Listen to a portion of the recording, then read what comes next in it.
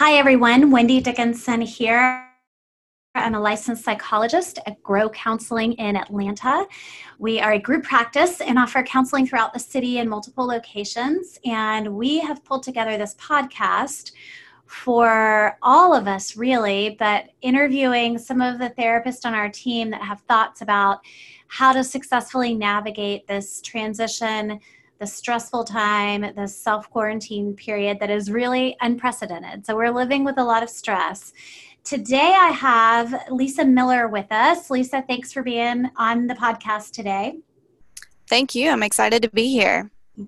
Lisa works out of our Buckhead office, and she works a lot with children. And so I've asked her to come on today to really focus on how do we talk to our children and teens about all the stress that we're dealing with. So Lisa, why don't you just give everybody a quick highlight about what kinds of clients you see in the work that you do, and then we'll jump into the topics. Yes, absolutely. So my primary focus is definitely with children's and teens and working with families when it comes to those life transitions, also children that have learning disabilities or have experienced trauma. I also integrate a lot of different play therapy techniques into my practice. It's great. So you are an expert on how to talk to children and teens developmentally, which is exactly what we need right now. I think, everybody is feeling stressed because they're out of their routines, not to mention the fear that everyone has and the negativity that we're hearing from the press. What are some things, let's just start real practically, what are some things that families can do to take steps to keep each other safe? Some of the very foundational strategies that you've seen in the media and on the news is obviously hand washing for at least 20 seconds. Make it fun with your kids. Allow them to sing a song, happy birthday, say their ABCs. Don't make it just a chore, but make it fun too. Obviously, covering your cough with your elbow. Make sure it's important for parents to model this because your children are like sponges and they will want to be just like you and do it as well. And also use that hand sanitizer and clean those surfaces often. On the CDC website, there are some very specific cleaners that are safe for kids that you are welcome to look up and visit our website for more details. That's great. So let's talk about, kind of on that same note, how do we make our home a safe space for kids, especially we're talking about physical safety around the germ element, but we're also talking about emotional safety. How do we help promote safety within our home? Yeah, absolutely. It's very, very important to have those conversations with your children and your teens about their fears and making sure that you stay connected not only within your family unit, but also with your friends outside as well through technology. For example, also allow children to have choices at home. I think it's very important, just simple things like allow your child to pick out their own outfit so they feel safe and comfortable at home. But it also builds their self-efficacy.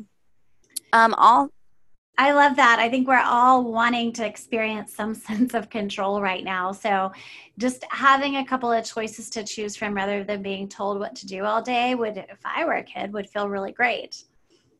I think control is something that we don't feel like that we have. So you can also, to form a sense of control within your family system, you can have everybody in your family have a job or responsibility and emphasize that teamwork is super, super important. Also making sure that that everybody knows that we're all in this together. It's not just one person or one man for himself, but that we've got to work together to get through this. That's great. Can you think of a couple of examples of that just that we could maybe use with kids that are about this sort of we're all on the same team together? Yeah, absolutely. So one of my athletic examples is if there was only one player on the soccer team scoring all the points, then who would be protecting the goal? This will really allow teens to really, relate to it. Another example is like if you have a leading role in a play, then how could you act, sing, and dance if there wasn't anyone else working behind the scenes to get the props and the lighting and everything in place for the show to go on? I love that one. I was just thinking while you were talking, like maybe that would be a fun activity for families to stage a little play and have, people have different roles and then talk about it afterwards. Like, hey, what would have happened if we hadn't had, you know, the sister operating the lights, or we hadn't had the dad in the lead role, or whatever it is. I think that could be a really fun, interactive way to spend some time, but then also have a great learning experience at the end of it. Yes, absolutely. I'm a big fan of role playing for sure. So to move on, how can we protect kids from getting sick? Like, what are some things? I know we talked about hand washing. What are some? We're getting a lot of different information. So just to kind of simplify a couple of highlights, like how do we best protect our kids? So I pulled from several different resources and read today, actually, according to the CDC, children who are not showing symptoms, they do not need to wear a mask. I know that when you go out to the grocery store or the pharmacy, kids could be frightened and see a lot of people in masks and gloves, but I did read that the CDC suggests that they do not have to wear that. So I thought that was something interesting. Definitely quarantine from others, even in your own family, if someone has tested positive for COVID-19. For example, if there are several floors in your home, having the one person who has tested positive staying in one floor or one room of the home will help others stay protected as well. That's great. I think they're really practical tips without being alarmist in nature, right? Like it's just some basic kind of guidelines. Yes. So in light of that, how do we talk to children about a global pandemic? I mean, it's a hard thing for adults to even understand. What are some tips that you have for helping our children, or even students understand what's going on? This is a tricky one because there's so many different things that we're hearing in the media and from each other, and it's really hard, especially children are so concrete, not understanding this invisible enemy. So, definitely being honest with them and making sure that there is uncertainty and parents do not know all the answers during this time. Make sure that you're having regular check-ins with your children and following up with them, talking through those fears and emotions. And we have a great resource actually on our website for tips on talking to your children about COVID-19 that I would suggest that you could print out. It's also really important to use developmental language. Allow time for discussion. Turn your smartphones off, your laptops off, the TV. Make sure that you're giving your child undivided attention. And it's really important to use those active listening skills and really to ask them at the beginning, hey, what do you know about coronavirus? Because you never know what they might say. But making sure you're non-judgmental in that, I think is really super important. Yeah, and I think that kids take in a lot more than we realize that they do. So if the TV is on all the time, or mom and dad or parents are having conversations, even if they think kids aren't paying attention, I think that, like you said earlier, they're a sponge. Like they're really taking in a lot of what they hear, and they may not be able to make sense of it because their brains aren't developed enough to understand and put anything into perspective. When you think about the feelings that the grown-ups are having, because there are times in all of this, I think, when we've all felt afraid or anxious or uncertain, how much of that do you feel like is helpful to acknowledge with children, and how much of that is helpful to kind of try to insulate them from? I mean, I think it's very important for the parents to be honest with the children. If they're afraid, I mean, we're definitely all human. So not suppressing those fears and anxieties, but kind of explaining how the parent feels to the child, but then providing coping strategies in order to make them feel better. I think working through those as a family system is really important, and keeping the honesty open. That's great. And it sounds like in that kind of redirecting to what is the child's responsibility, or what do they need to worry about, and what are the parents responsible for, and what are the grown-up things that they need to be concerned about and Yes. on their radar. Yeah, that actually reminds me of something I did with a client earlier this week.